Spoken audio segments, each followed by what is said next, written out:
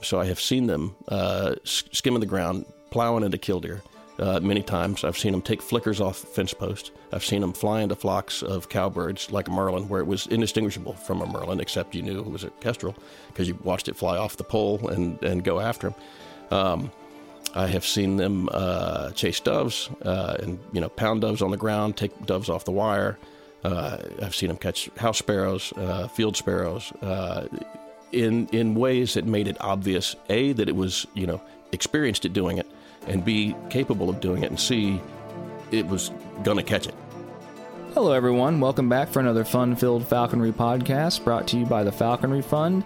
Fund information found in this podcast, including how to donate, fund activities, podcast information, including disclaimers, and contact info can also be found on the website at www.falconryfund.org.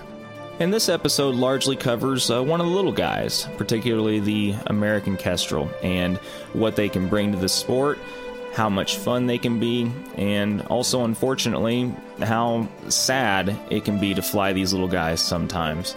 I personally am not afraid to admit that I have a very large bias towards these little birds, and I've had a lot of fun flying a couple of kestrels in my short falconry career thus far. And that being said, I started off like many others by reading American Kestrels and Modern Falconry, and I still to this day credit that book for helping me along towards my American Kestrel success. And after reading that book and subsequently trapping my first kestrel, I was able to get in touch with Matt on Facebook, and he was nice enough to give me some of his time, give me some pointers, and just give me some general advice on things, and I'll be forever grateful personally to him for that. And over the past couple years, I had really hoped that I might get the opportunity to meet him face to face, talk shop, discuss some of the other aspects of falconry, and here we are. So without further ado, I give you all Matt Mullenix. 3, 2, 1. What's up, Matt? Hey, John. Good to see you. Welcome to the Mullenix home. Thank you for having me. For everybody that hasn't heard me, I'm John Munyer, and I am here down in Baton Rouge with Matt Mullenix, and we're just going to talk about some random stuff, kestrels, and what were we talking about just a little bit ago? I think we kind of left off a conversation. Well, we're talking about sort of disqualifiers for new falconers. Oh, yes, that's right.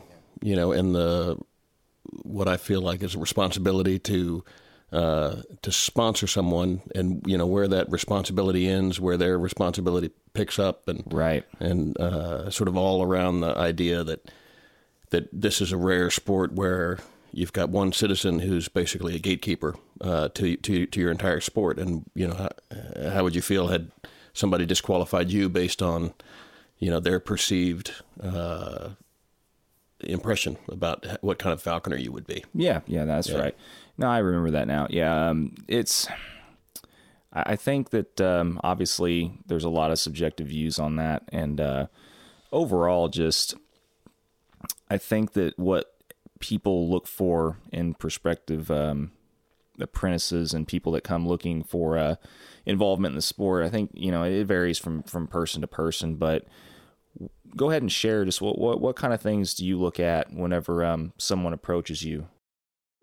Well, I mean, the first great leap is to show up, and that almost never happens. So I was telling you about the sort of tiers of approach, right? And the first tier is maybe they were interested in falconry, and you ran into them at a party, and they say, hey, I've always wanted to do that. I can't believe that you do that. That's, everybody has that experience once a week. But that guy or gal, you probably never hear from again. You run into them again at another party next year. They say, oh yeah, I've been meaning to get back with you on that. And, another tier might be, look, I definitely want to go hunting with you. What are the dates? When can I, show up? And will you call me to go? And no, I will not call you. I will tell you that I'm hunting 4 days a week and you can show up at X.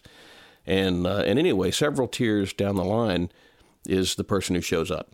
And if it's summertime, they show up in the porch and we, take a tour of the hawk and, and they go through their little spiel, which they had set up, and that's always interesting to hear. Sure. How long have they been interested in it? Why haven't they picked it up? And why did you call me? Right. Why Like, are what you did here? you? Yeah.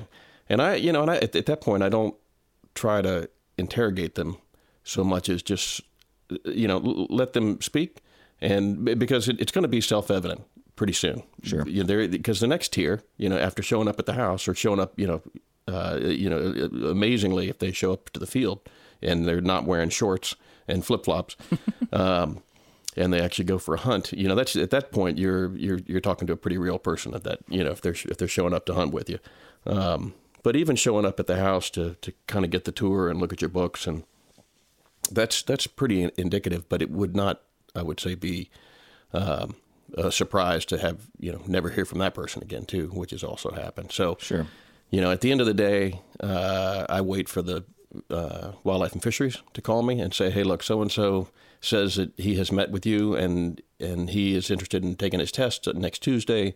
Are you really interested in sponsoring him? And at that point, I say, well, yes, if he's jumped through these hoops, and I guess this is the point of the conversation. We're like, well, no, there was some hugely disqualifying factor with this person, and for me, it would be difficult to, like, I've got a pretty high bar for that,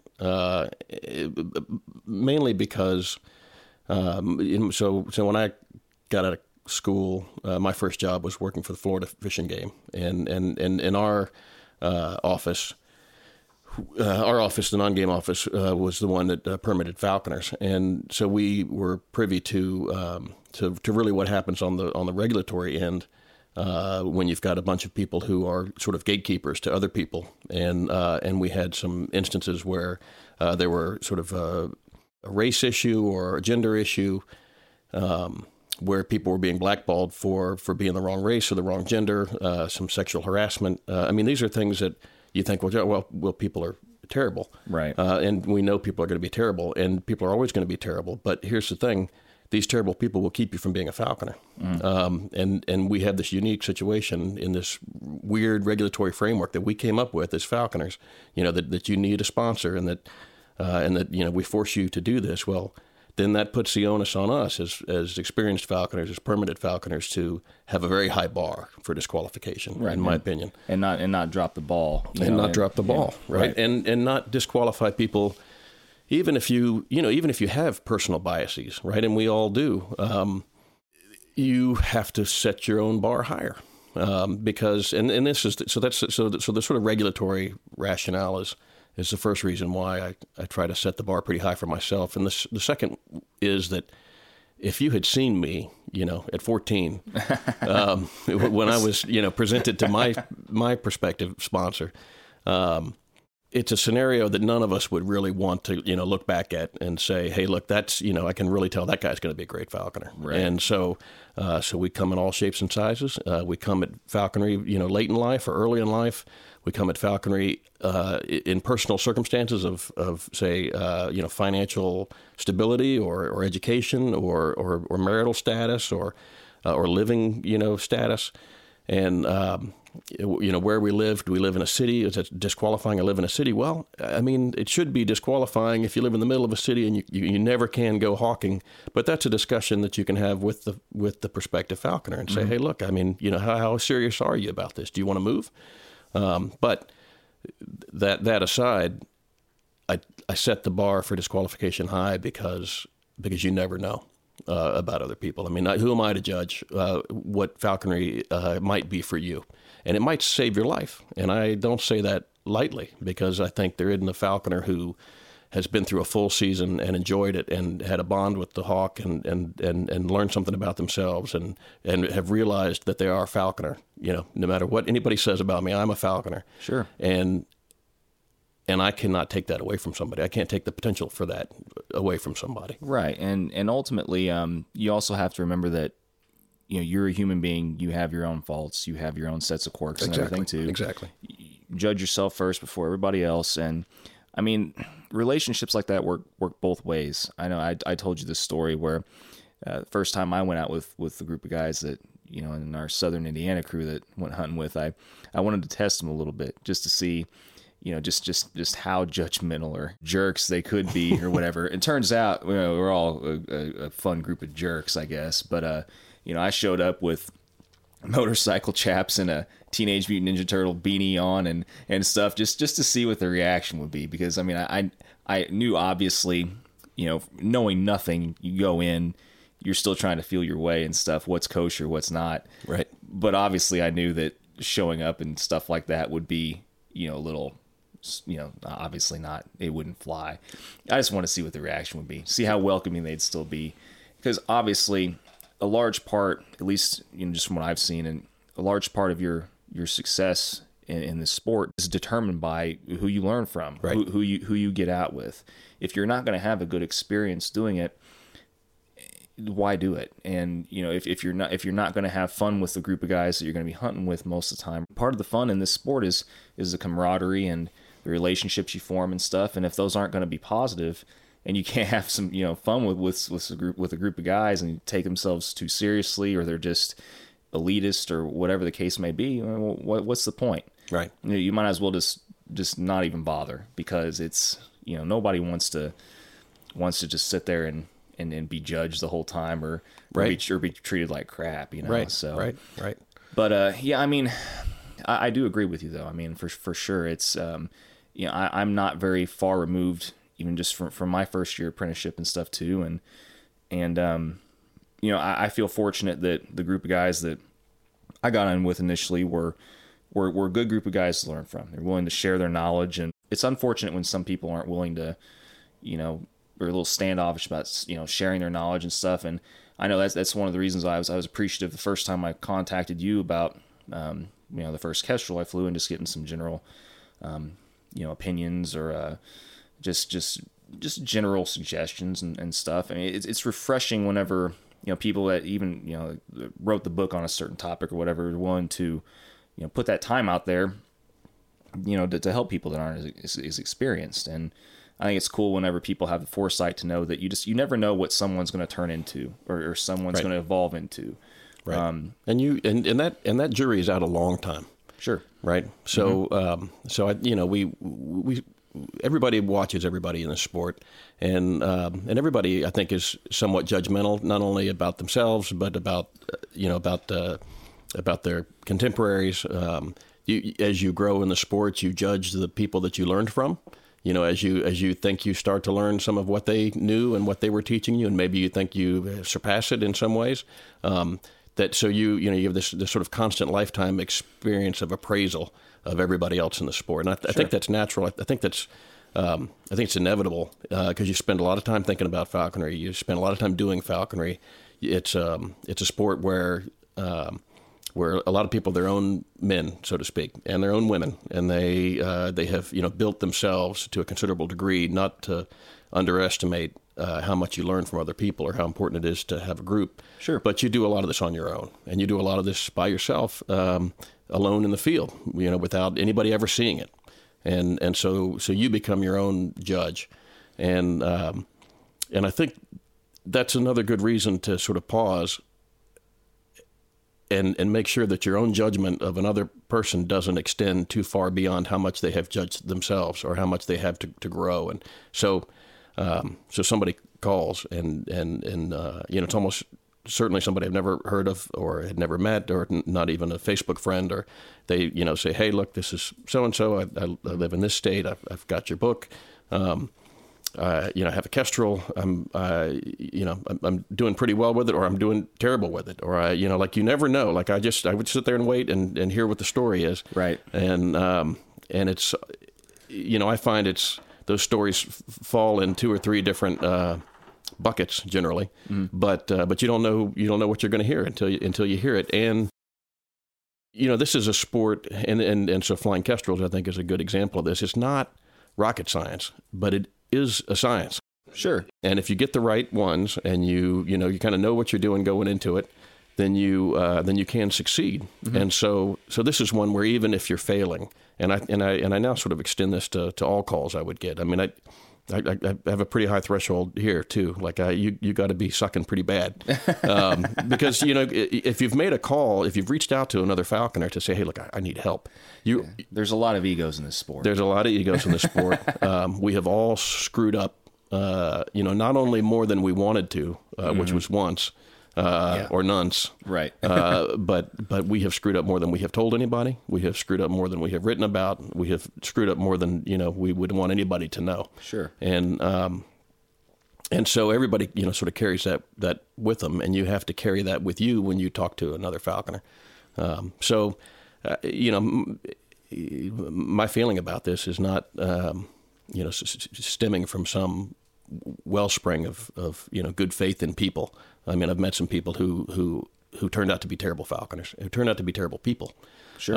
And that happens. But I think the sport does not attract terrible people in general. The sport attracts interesting people who have their eyes open, who are interested in wildlife and being outdoors. It takes a unique group of personalities to want to do this to themselves.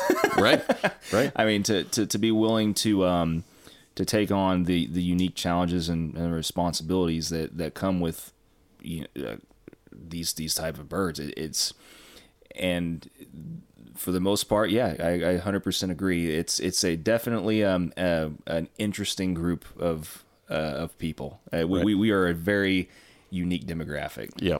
Yeah, and it's funny when you go to a field meet, a NAFA meet, for example, and this has changed over the years. The first meet I went to was almost all men in their middle age, and the lights were off. It was it looked more like a drug convention than than a sportsman's convention. Now any year you go, it seems almost 50-50 male and female. It's a lot of young people. It's much more vibrant. The lights are generally on. The venues are better, and it's a much more sort of diverse experience. But even back in the day, you could not have looked at any one person and really known until you talked to them what their background was, where they came from, what job they had, if any. And we all sort of come from all walks of life. The one unifying feature being with this sort of fascination and. As Bodio says, rage for falcons. Yeah, affliction. Right. Affliction. Yeah, for sure. I mean, it's really hard to explain to someone that doesn't do it and doesn't understand. But generally speaking, even someone that even doesn't have any interest in the sport or getting into it or whatever, if they actually give a little bit of time to it, come and check it out and stuff, they at least get it a little bit. I think that's valuable. And this is something that I've sort of grown in my opinion about this over the years. There was a time, in the first 7 to 10 years of my practice where I knew everything about falconry and could tell you everything that I know. I was pretty sure that nobody should get in that would ever get out. Right. That by definition, if you released your first red tail and you never got another one, you should not have been a falconer. And I am totally wrong about that. I was wrong then. I think anybody who believes that's wrong now. I think if you have subjected yourself to this discipline, if you have subjected yourself to an opportunity where you had to learn something, where you had to, be polite to a bird, where you had to put yourself in a subordinate position, where you had to, just get out of your own head, fix your schedule, do something different, and have a hands-on experience with wildlife, which is super rare, today. So it used to be not so rare, right? Those relationships typically don't exist. They typically do not exist, and we have this wonderful format that we can exploit to have that experience, which I think is by itself important and by itself ennobling. And if it only extends to a season or two and the person, releases the bird and says, hey, or loses the bird, says, they're just not for me, that person is changed. Yeah. That person will never be the same. That person will always have trained a hawk.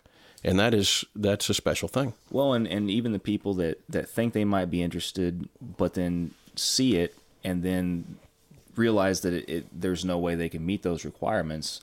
Or even a step further, people that don't even like hawks. I mean, I've heard stories of guys that back in the day would just love to shoot red tails. They just get rid of them. They're a nuisance, whatever. anytime they'd see one, they'd shoot one. Well, they hook up with a falconer. They see him hunt, and all of a sudden they have a newfound respect, and I'll never shoot one of those ever again. Mm-hmm. It's interesting how quickly this sport in general can change the minds of so many people if they're willing. If they're willing to be open-minded and check it out. And, I mean, to even just check it out, there's still a lot of hoops to even jump through, and a lot of people are turned off by just the entry-level amount of work and everything. But for the people that, I do agree wholeheartedly.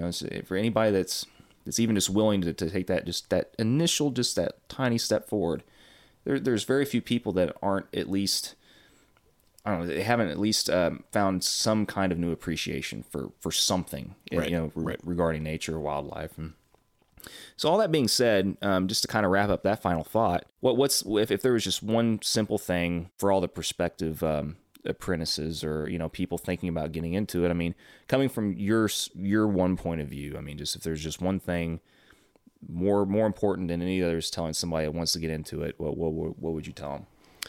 Well, usually the main stopping point is time availability, and and as a falconer, it doesn't take a lot of time, but it takes a regular application of a small amount of time, which means that you can't work till 5 during the hunting season. You have to figure out some other way to do that. So there's time availability, which if a person's locked into a type of job that they cannot change or will not change or is not going to be changed for them in the near future, that's a big stumbling block. The next one is related to it, and that's where do you go? And if you so this is where a prospective falconer and I would talk a little bit about do you hunt? What do you hunt? Where do you hunt? Who do you know that has hunting land? Are you willing to park at the 7-Eleven and hunt the empty lot right next to the 7-Eleven?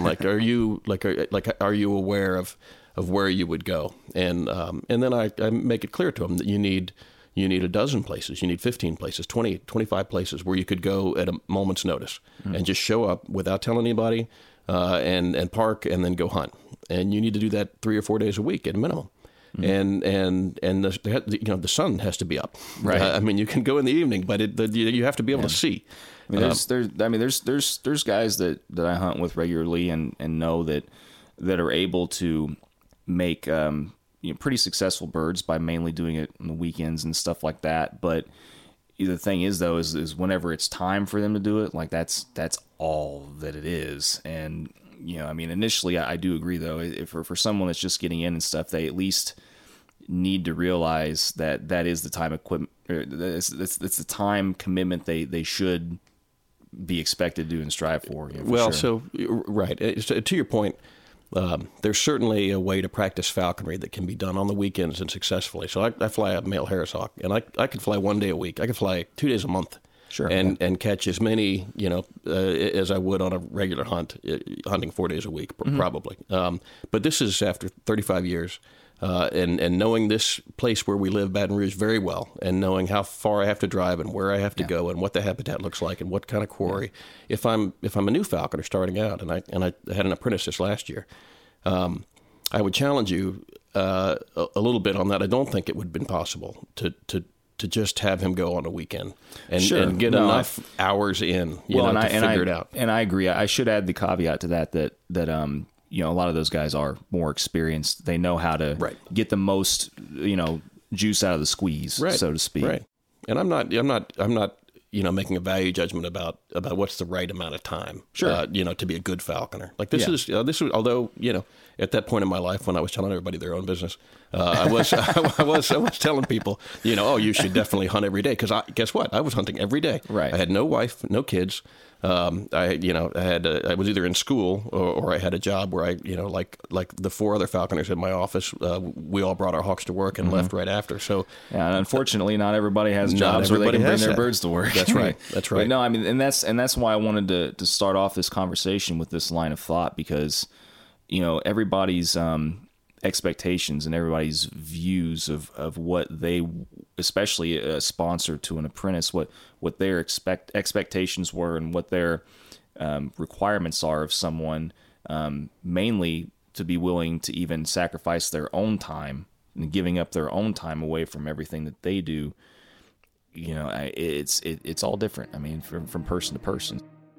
Hey everyone, hope you've been enjoying listening to another episode of the Falconry Fund podcast. Just as a reminder, the Falconry Fund is an organization that's dedicated to preserving and protecting the art of falconry in North America and abroad, and any contribution that you make to the Falconry Fund will further preserve and continue the tradition and legacy of the sport for those individuals, both past, present, and future, that have dedicated themselves to its lifestyle and practice, as well as bring you future content. The other cool thing about the Falconry Fund is it's a nonprofit corporation under the IRS, so any contribution that you make is also deductible towards your taxes. So, if you have any other questions regarding the deductibility of your contribution or the tax-exempt purpose of the Falconry Fund, please contact its president, Alan K. Ayers, CPA, at 410-310-2733. Thank you.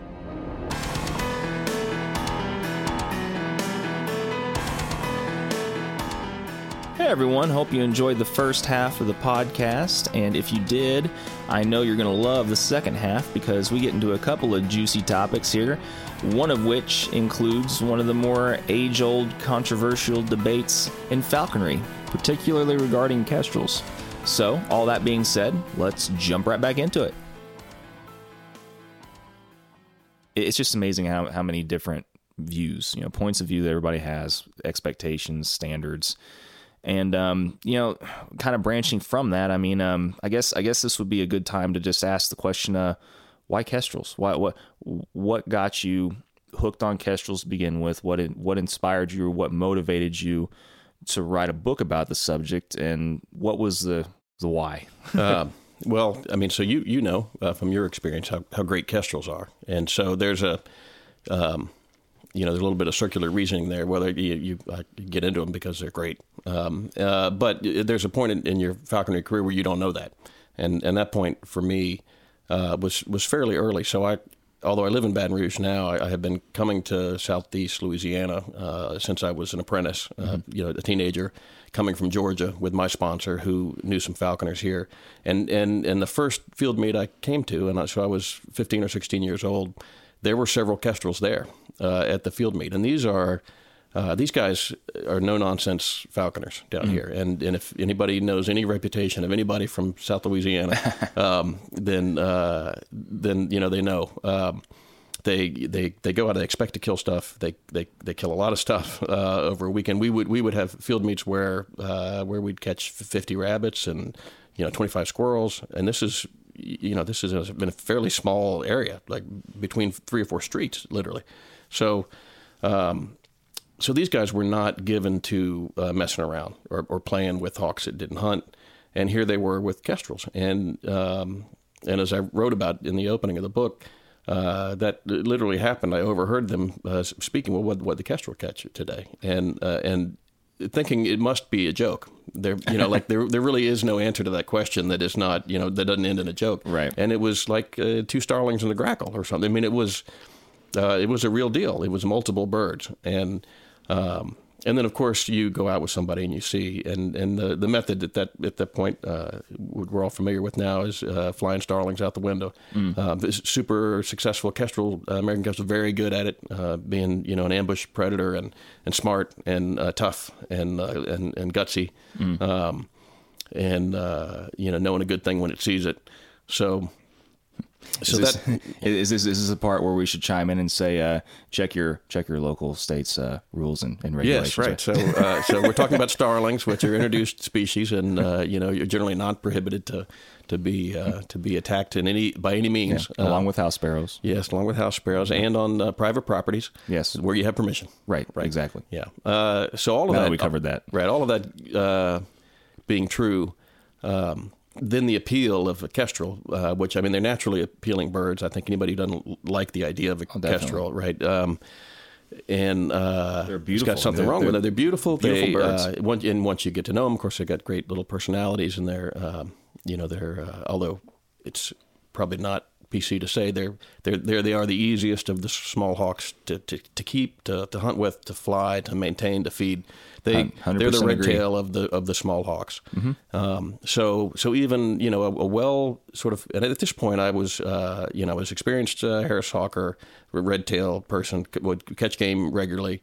I had the sort of basics of, mechanics. I needed a lot of instruction on small hawk management, and I got that from Tom and Jen. At the time, they were breeding kestrels, and they had Tom and Jen Colson. Tom and Jen Colson. Yeah. They were then in New Orleans. They're in Pearl River now, a nearby city in Louisiana. But they were breeding kestrels at the time, and my first kestrel was actually a captive bred kestrel from them, and I think my second one too. And I will admit I did not break any records with the first one. A little male. I think I caught 17 sparrows with it, but it screamed, which was not if you tried to hunt with the screaming kestrel, you can see why it's not terribly successful. Anytime you're just in the same room in general with a screaming kestrel, or a screaming hawk of any. Yeah, right, exactly. Yeah. But kestrels, they have this. They're definitely a little bit more high pitched and just a little bit more relentless. Yeah,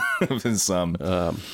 Fingernails on the chalkboard level. It's terrible. Anyway, but the second one also captive bred, and I have to say I don't really recommend that you go this route. And I would not recommend an IS to anybody. I would recommend a passage bird to everybody, and would come to that conclusion eventually myself in my own practice of falconry. But so not to interrupt, but just while you just mentioned that, just go ahead and just expound on that just a little bit further, because that's the biggest debate that I always see. Right. And I have the same debate with people too, right. And it is what it is. I get that, and here's how I deconstruct the theory. The theory is kestrels are not supposed to catch game. We don't really believe that they're an actual real hawk, and so it makes sense that you need an IS, right? Because you have to wed it to birds, right? Because otherwise it would eat bugs and worms. And let me tell you, there is not a kestrel on the planet that would not eat bugs and worms. Seen it many times. Seen it many times. You have caught a starling and then caught a bug, and then caught two starlings and caught a worm. Yep. It's just like a harris hawk. You'll catch 3 rabbits and a cotton rat, and it'll catch every cotton rat every time. And so kestrels are no different. Are sort of traditional, and I think this is changing a lot. I think this is, largely has changed now, is different now than it was when I was starting. The expectation now is that they hunt. But there's still this lingering concept of, you have to wed it to something. And this is, I think, without any basis at all in actual fact. And it turns out that the fastest way to catch is to get a passage bird, which has, by the time you have it, probably already killed several birds, probably knows how to kill birds. And if it doesn't know how to kill a bird, it has been hungry before. Right. And has had to feed itself in one way exactly. or another. And has learned that, hey, look, you give me an easy slip, I'm going to go for it. Opportunistic to the max. Right. And this sort of basic idea that it has fed itself, right? Like it has never looked to a person to feed it. And so it's already naturally outwardly looking. And of course, a lot of them, I believe, regularly catch birds by the time you get them. A haggard bird, which is legal. Everything we know about why you shouldn't take haggard birds probably applies to kestrels also, philosophically. The fact that they're difficult to determine whether it's a haggard or a passage bird plays into it. I would say that there is not a haggard kestrel out there that is not an expert bird hawk. They are, and when I say that, realizing that immediately puts it into the, comparison of sharp-shinned hawk, Merlin, Cooper's hawk. You say it's an expert bird hawk, right? Then it's a pretty high bar to meet. You probably just caused a few people to swerve off the road and into an embankment. Right, spit their coffee out. And let me explain what that means, and that would be in the context of a haggard kestrel of either sex, but let's say a haggard female. And then I'll tell you what I have seen. So I have seen them skimming the ground, plowing into killdeer. Many times I've seen them take flickers off fence posts. I've seen them fly into flocks of cowbirds like a merlin, where it was indistinguishable from a merlin, except you knew it was a kestrel because you watched it fly off the pole and go after them. Right. I have seen them chase doves and pound doves on the ground, take doves off the wire. I've seen them catch house sparrows, field sparrows, in ways that made it obvious, A, that it was experienced at doing it, and B, capable of doing it, and C, it was going to catch it. Right. Right. So it was determined. It was determined to catch it. And that has a look that is unmistakable. Yeah, it's confidence. Right. It's confidence, and it's, it's a predator doing its thing. So and I'm not like the first to observe that. That's in North American falconry and hunting hawks. I mean, that's way back when their expectation of a trained kestrel was basically zero. Mm-hmm. You had the authors saying, hey, look, the wild kestrels, well, they do catch birds, and they catch birds larger than themselves. And so something is happening. And all I needed to see was to know that an actual real falconer, somebody I might admire and want to be like, was not, kidding when they said they had a kestrel that caught game. And so at any rate, as it happened, my second one, captive bred female, Sally, caught lots and lots of birds. And she was the one that really gave me my first taste of what they can do. And this was not all car hawking. This is, flying big flocks of blackbirds. Mm-hmm. This is, we used to have a place I was in Valdosta, Georgia at the time when I had her. And we would go to a mall in the evenings when the birds were coming in to roost. And I would release her from the car in the parking lot, and she would fly in the opposite direction. She would fly over the roof of the mall and disappear at full speed. Wow. And then you give her like 4 or 5 beats, she come from the opposite direction of the trees and just explode into the trees and pull one out of the tree or pull one out of the air as it was coming down. Wow. That'd be crazy. And this is an IS bird, a captive bred bird. I got her as hard penned and already raised, so it was basically like training a passage hawk. But she had no experience except the experience that she got with me, which was a lot. And she showed me a lot. But the next leap is to trap a passage bird, and then you realize, well, all of the learning curve that you had to go through with that hawk, you don't go through with the passage bird. And they just like on day one, you get their weight right, and it's it comes to you when you call it, you could slip it on something and it would chase. Not to mention all the work that's involved with the 24/7 care of an IS and the feeding. Right, and you don't get that. You don't. Yeah. That's not a return on investment that you get back. No, not in with kestrel. Maybe So there's a great argument to be made for a sharpshin hawk, for an IS sharpshin hawk. That I think is clear. Sure. It's a benefit from a falconry standpoint. It is zero benefit with a kestrel from a falconry standpoint. Zero. Yeah. And in fact, it's a detriment. And so I'm unambiguous about that question. I have there's no doubt in my mind that you should not pull a kestrel out of the nest because not because it's immoral, but it's just not good falconry. There's just no reason for it. Well, the biggest analogy, and granted, I mean, I'm not going to sit here and claim that I've flown 100 kestrels because I haven't. Me neither. But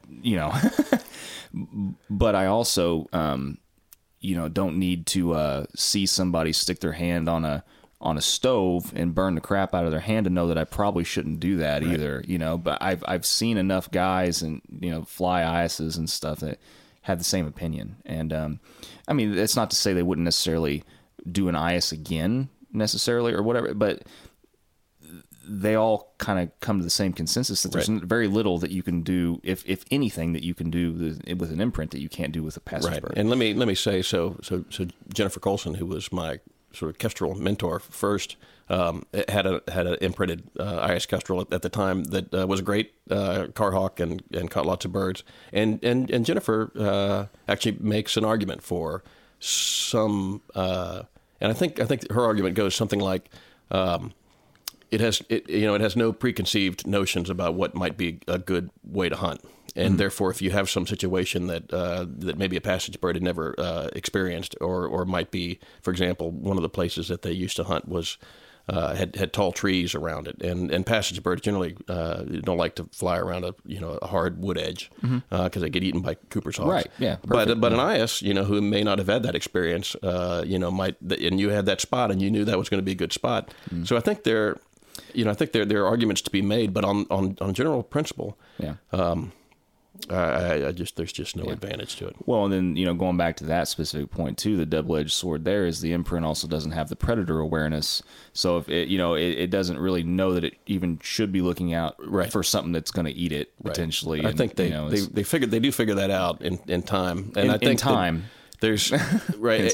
I mean, there too late by that time, but there isn't a Cooper's hawk that can't catch a kestrel. Oh, sure. Either. Yeah. So, and it is. I can tell you, as a matter of fact, it is no protection from Cooper's hawks that you're a passage or a haggard kestrel. And so I've had two personal experiences where coops have come in. One took it off the fist, basically. Yeah, same with me. Yeah. And one took it as it was coming back to the car. In both cases, and I think in your case too. And I tell everybody the same thing. I just no more than an inch away from my hand. You run after him though, yelling and screaming, because Cooper's hawk will drop. Oh, I got him to drop. Right. Yeah. And and I've talked to several people that have had exactly the same, which is sort of a weird thing to know. But well, I mean, and I've known guys that use air horns and stuff too. Right. It just. The key is, though, I mean, nothing else. You just kind of hope that coop is also a male, too, that can't get up and away, as fast as maybe a female could, with it because of the weight and everything else. Right. The one that swooped in and got mine, fortunately, was a male.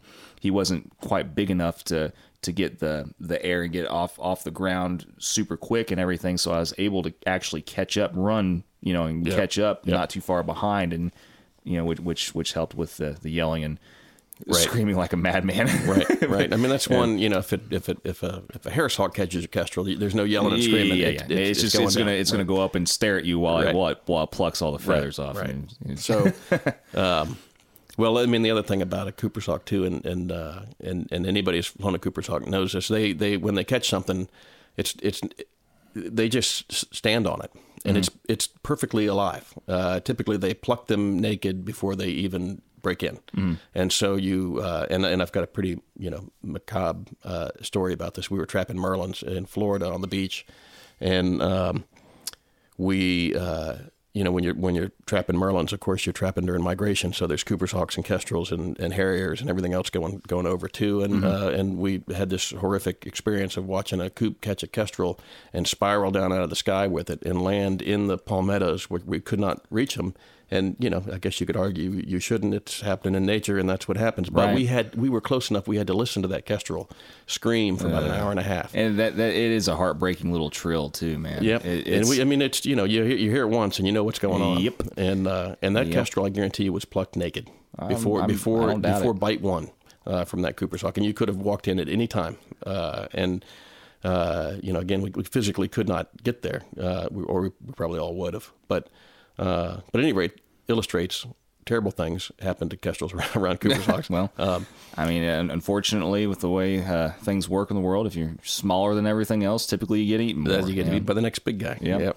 That's true. Well, cool. I mean, thanks for sharing your viewpoint on that, because if there is people that are just starting to get interested in kestrels, and I'm sure you've noticed this too, probably, but that's the biggest.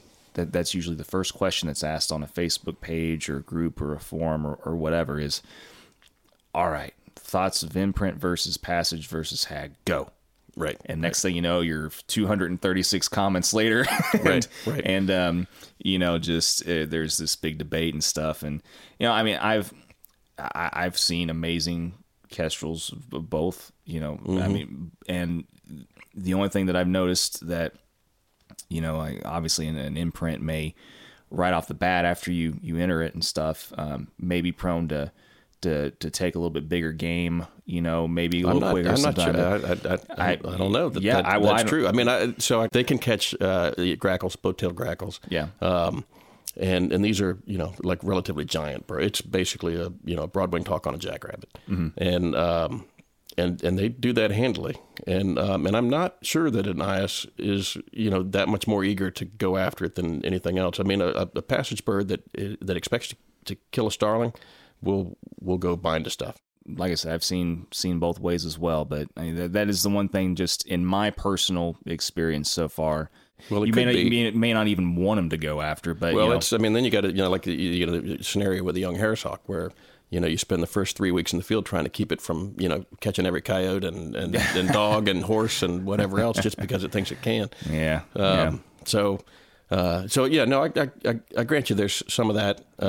But once again, it's well established that a passage kestrel can also catch a grackle if it really wants to. Right. And you can let it go. Right. Right. Yep. And it's, so it's, I think as a practical matter, it's a pretty settled issue for me. I think it's telling that generally that thread in the and the internet starts sometime around April.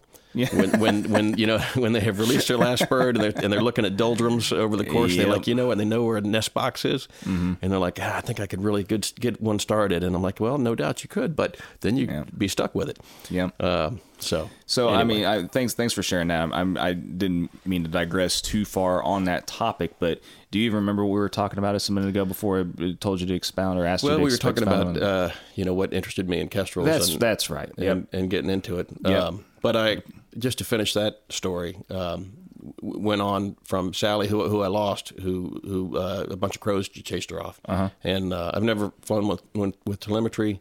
Was not even really a technically possible option when I was flying. Mostly, it is now, and I know people who have done it, and I don't. I certainly would not dissuade you from flying with the telemetry if you could, but I didn't and hadn't, and lost her with a bunch of crows chasing her off, which anybody who flies a kestrel knows that could happen any day. And so, but then I had a series of passage and haggard birds that were all because I knew better how to fly them and knew better what the hunting looked like. Were sort of progressively better and better birds, and so what I ended up thinking of having done myself is a sort of fellowship, so about 10 years I flew kestrels every year.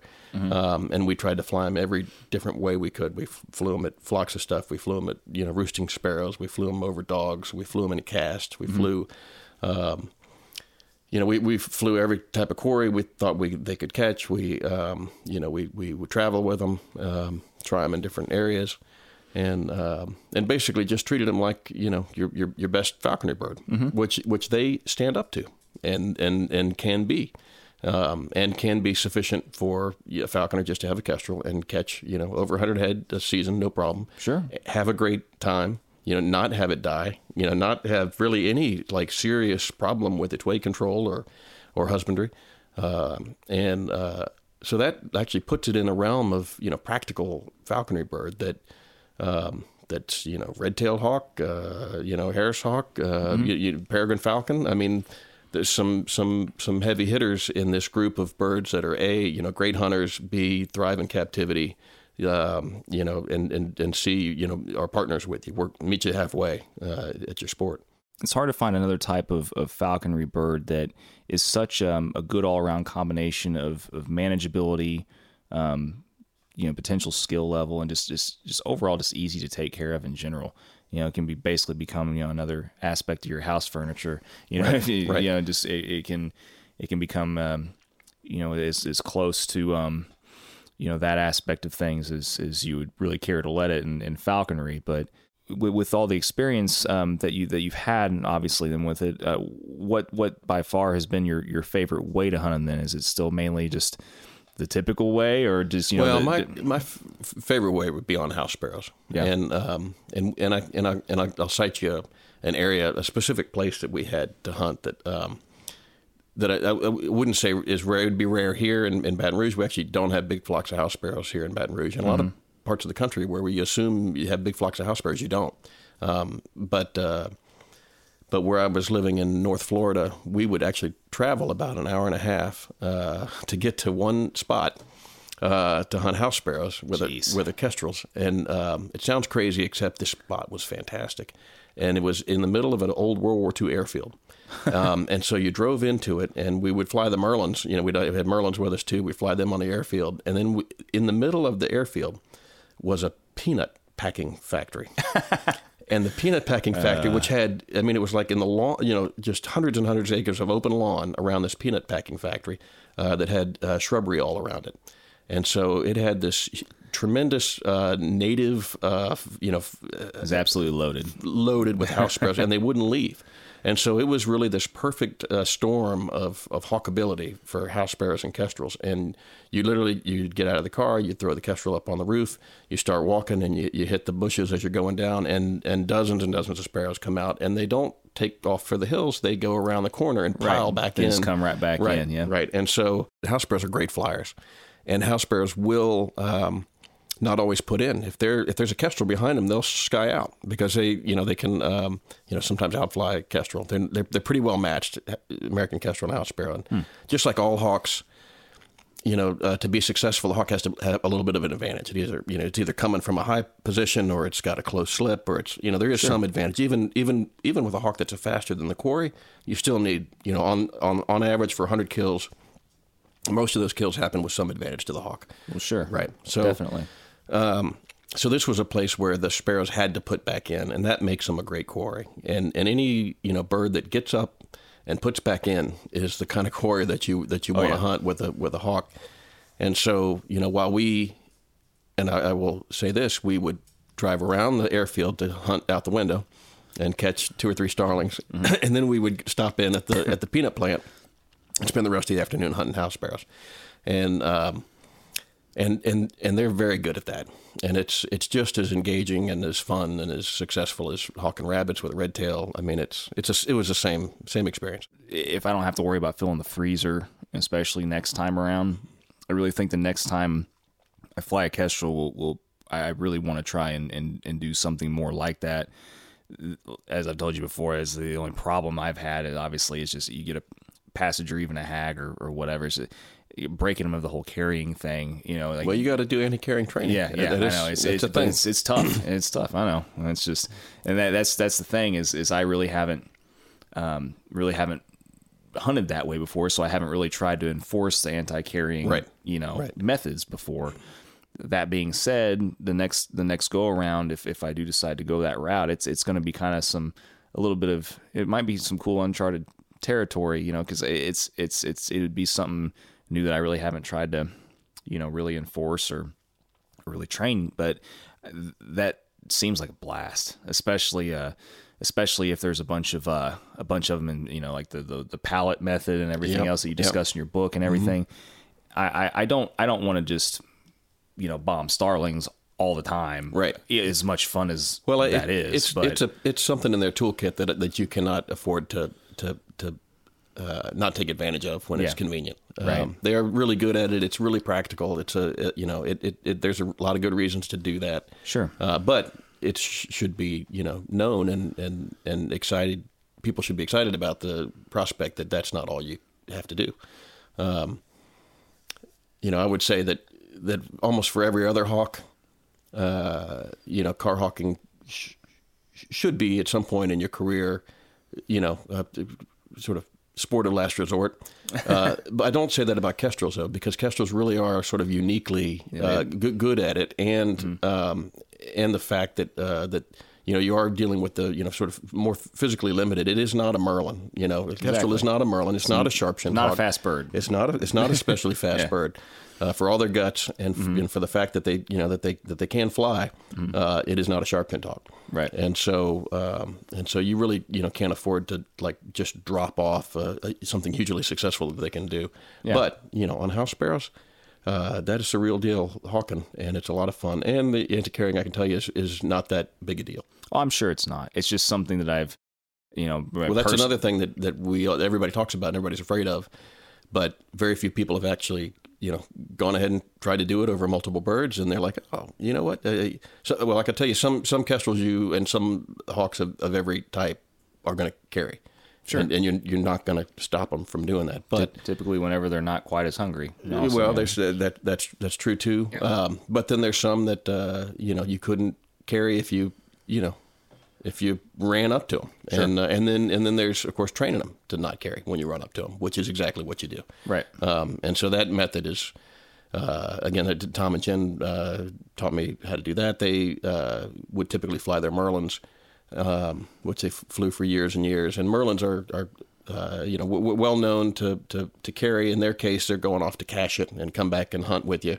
But it can be tricky to try to take anything from them. Mm-hmm. But Tom and Jen flew merlins for years. It would just let you run up on them and scoop them up off the ground. And they did that by running up on them and scooping them up off the ground a bunch of times in training, which is similar to what you do with a kestrel. So, what have been your other your favorite types of birds to fly, and which will you never do again? And I mean, what's I can answer both those questions pretty easily.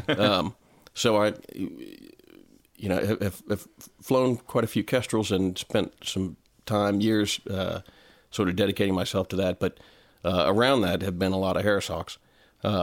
I've had odds and ends of weird stuff. Like I've flown several broadwing hawks, and I had one that I flew out the car window that caught 40 birds. Met my minimum standard of having flown that particular hawk. Raised some red-shouldered hawks. I've had and lost quickly a couple of merlins. Flew a Cooper's hawk that flew well until it died in December of the year.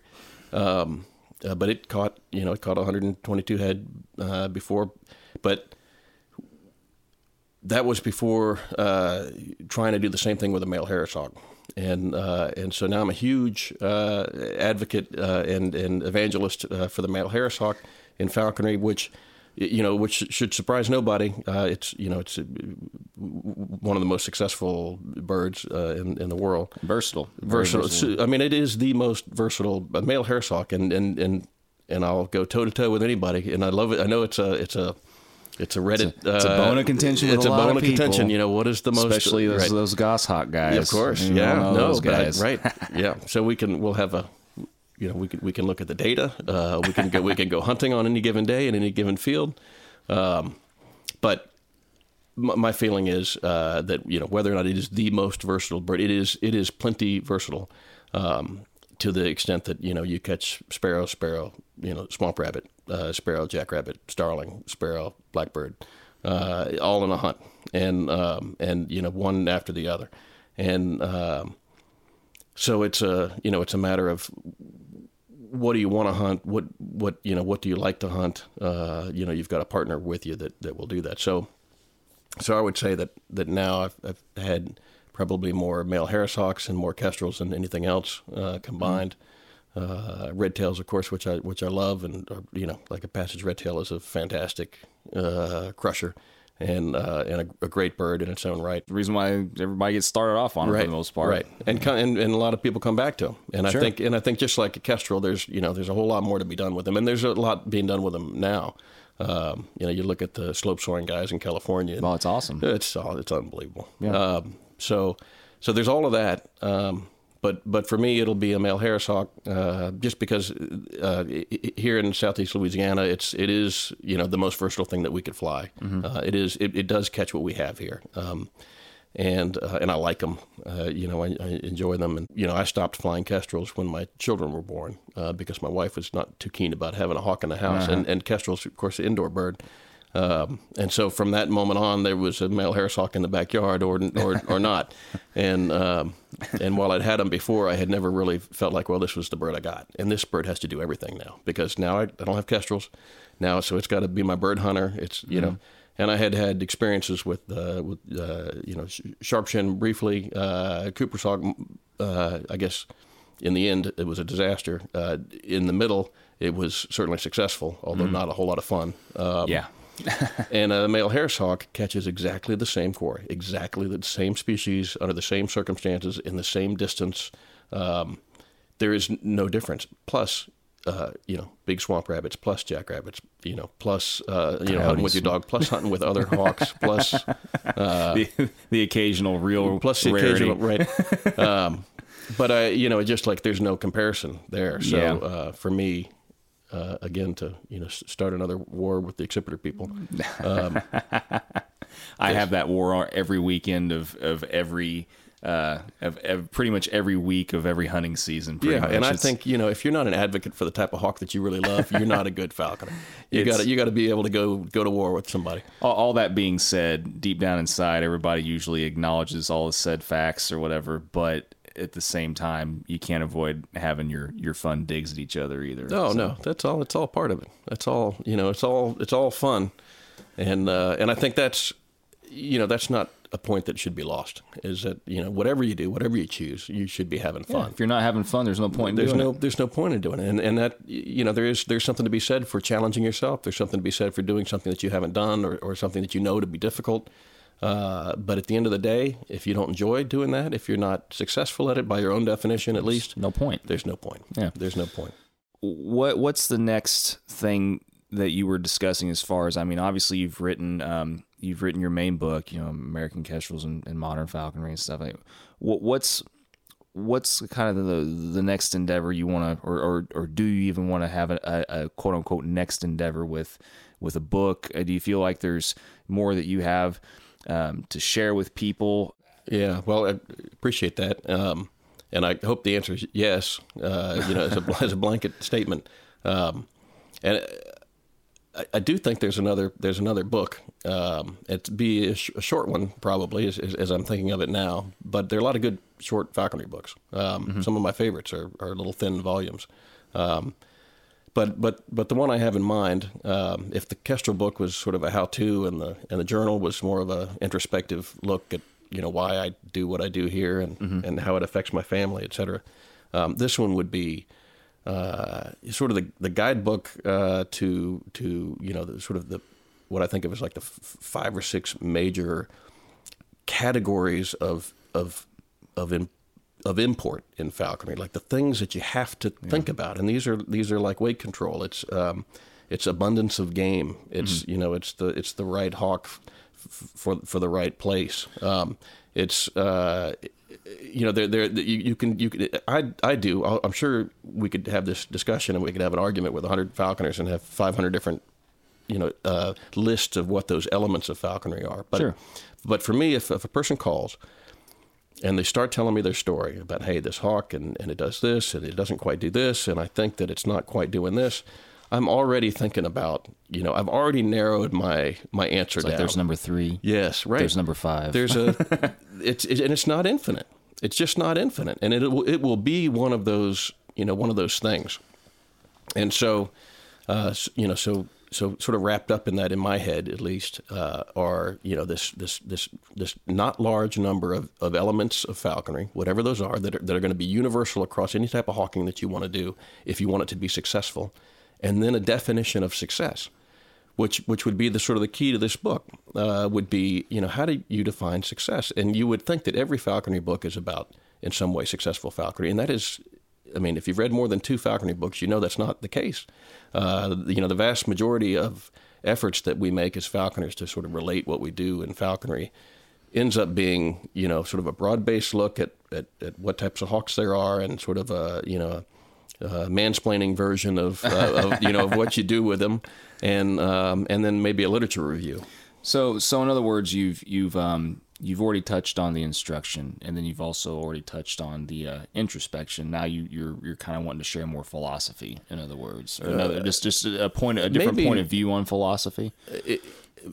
Yes, there'd be some, philosophical aspect, not to elevate, the idea as some, thing that now I can't write because I'm not capable of writing it. Yeah. But it would be more of a universalist approach. In other words, falconry isn't, like I say, it's not rocket science, although there are rocket scientists who do it, and you can apply rocket science to it. And we got a lot of examples of that today. But there are elemental principles that will apply to all types of falconry, and if your goal is successful falconry, if your goal is to catch something with that hawk, whatever it is, wherever you are, whoever you are, then those are about 5. There's about 5 or 6 things you need to think about, and we don't write them down.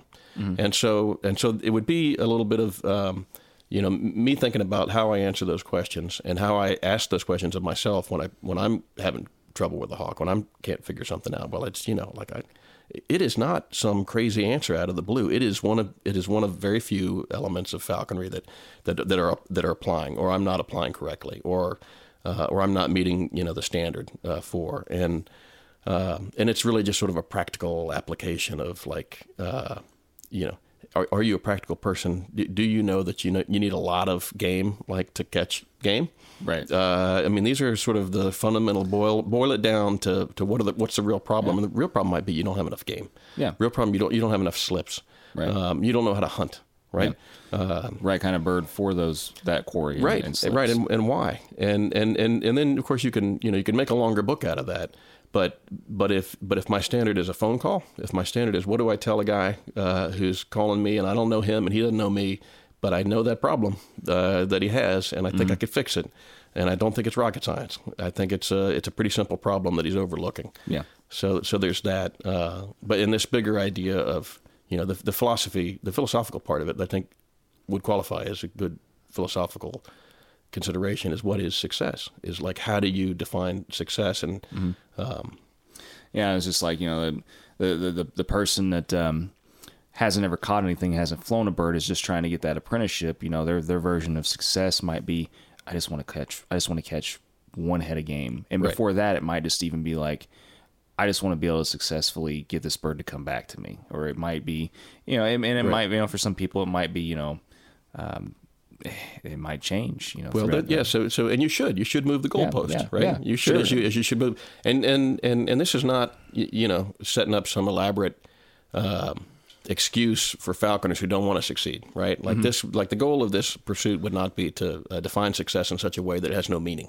Right. That, like any answer is true. No, in fact, it's exactly the opposite. I've got sort of a system that I apply to my own falconry, whether I'm flying a kestrel or a harris hawk or a Cooper's hawk or a red tail, that allows me to compare, one bird to another, one season to another, one quarry to another, where I can say, hey, look, was I successful at this? Am I doing it right? Like, am I meeting some minimal standard? Where you can look at it and say, it just didn't seem right. It didn't seem right. And then I start to, deconstruct that. Well, which of the 5 or 6 problems was I having with that bird? Of course, now, the more experience in falconry you get, you have more success, not just because you get that much better at it, because you avoid things that don't work.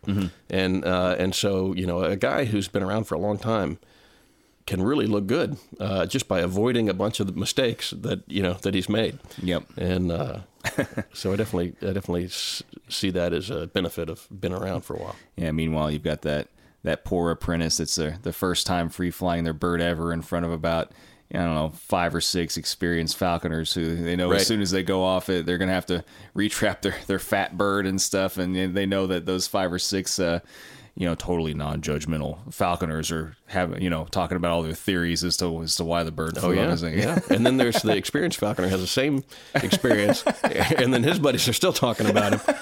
And we've all been there too. Yeah. So true. Well, I really appreciate you having me down this weekend. It was fun hanging with you and the Colsons and eating your first crawfish. My first crawfish. Yeah. Crawfish is delicious. There you go. Yeah, crawfish boy. Heard it here first. Yeah, legit. The legit New Orleans crawfish boy. Man, it's awesome.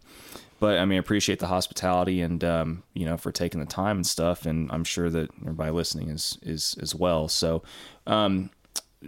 anything that you want to just kind of tease or give people a heads up about? There was a little birdie that was whispering something in my ear about the possibility of a new book edition coming out sometime soon or something like that. Yeah. So we're always looking to re-release the Kestrel book. It gets reprinted on a regular basis, which I'm happy to say and proud of and glad for. And I think that the expansion of that is necessary at this point. And so I think the little bird is right. I think we need to expand the format a little bit. We need to bring in some people to help and sort of bring it up to date, because I think and I reread it a little while ago, and it for what it is, it's short and short, sweet, and to the point. Yes, and it still holds true. But there's more. There's more. Falconers are doing more now than I ever did. They're thinking about things that I wasn't thinking about, that I couldn't have even imagined, and so a lot of that needs to be brought in. And I look forward to doing that. Maybe we'll work together on that. Cool, that'd be awesome, man. Anything I can ever be a part of to help you out and everything, just let me know. And yeah, like I said, man, thanks again so much. And you bet. Thank you. Yeah, hopefully we'll Let's do it again. Sometime. Yeah, for sure. All right, I'm sure we will. Thanks, man. All right, thank you guys so much for listening this week, and I hope you enjoyed it. I had a great time making it for you, and am greatly appreciative to Matt Mullenix for taking the time for me and for showing all the hospitality. And as always, thank you again so much to the Falconry Fund for making the podcast possible. If you have any donations that you want to make, just please go to falconryfund.org. Any donations are always greatly appreciated because they go a long way towards future endeavors and for making future content for you all. Please subscribe if you haven't already, to our social media outlets, Facebook, Instagram, etc. And if you ever need to contact us or have any questions, comments, recommendations for guests, just reach us at www.falconryfund.org/contact. Or you can always reach us by email at falconryfund@gmail.com and just mention podcast in the subject line. Once again, I am John Munier. Thank you so much for tuning in again this week. And don't forget to tune in next week because we definitely have lots of cool new guests lined up here for the near future. So everyone be safe until next time. Happy molting. And until then, take care. Thank you so much.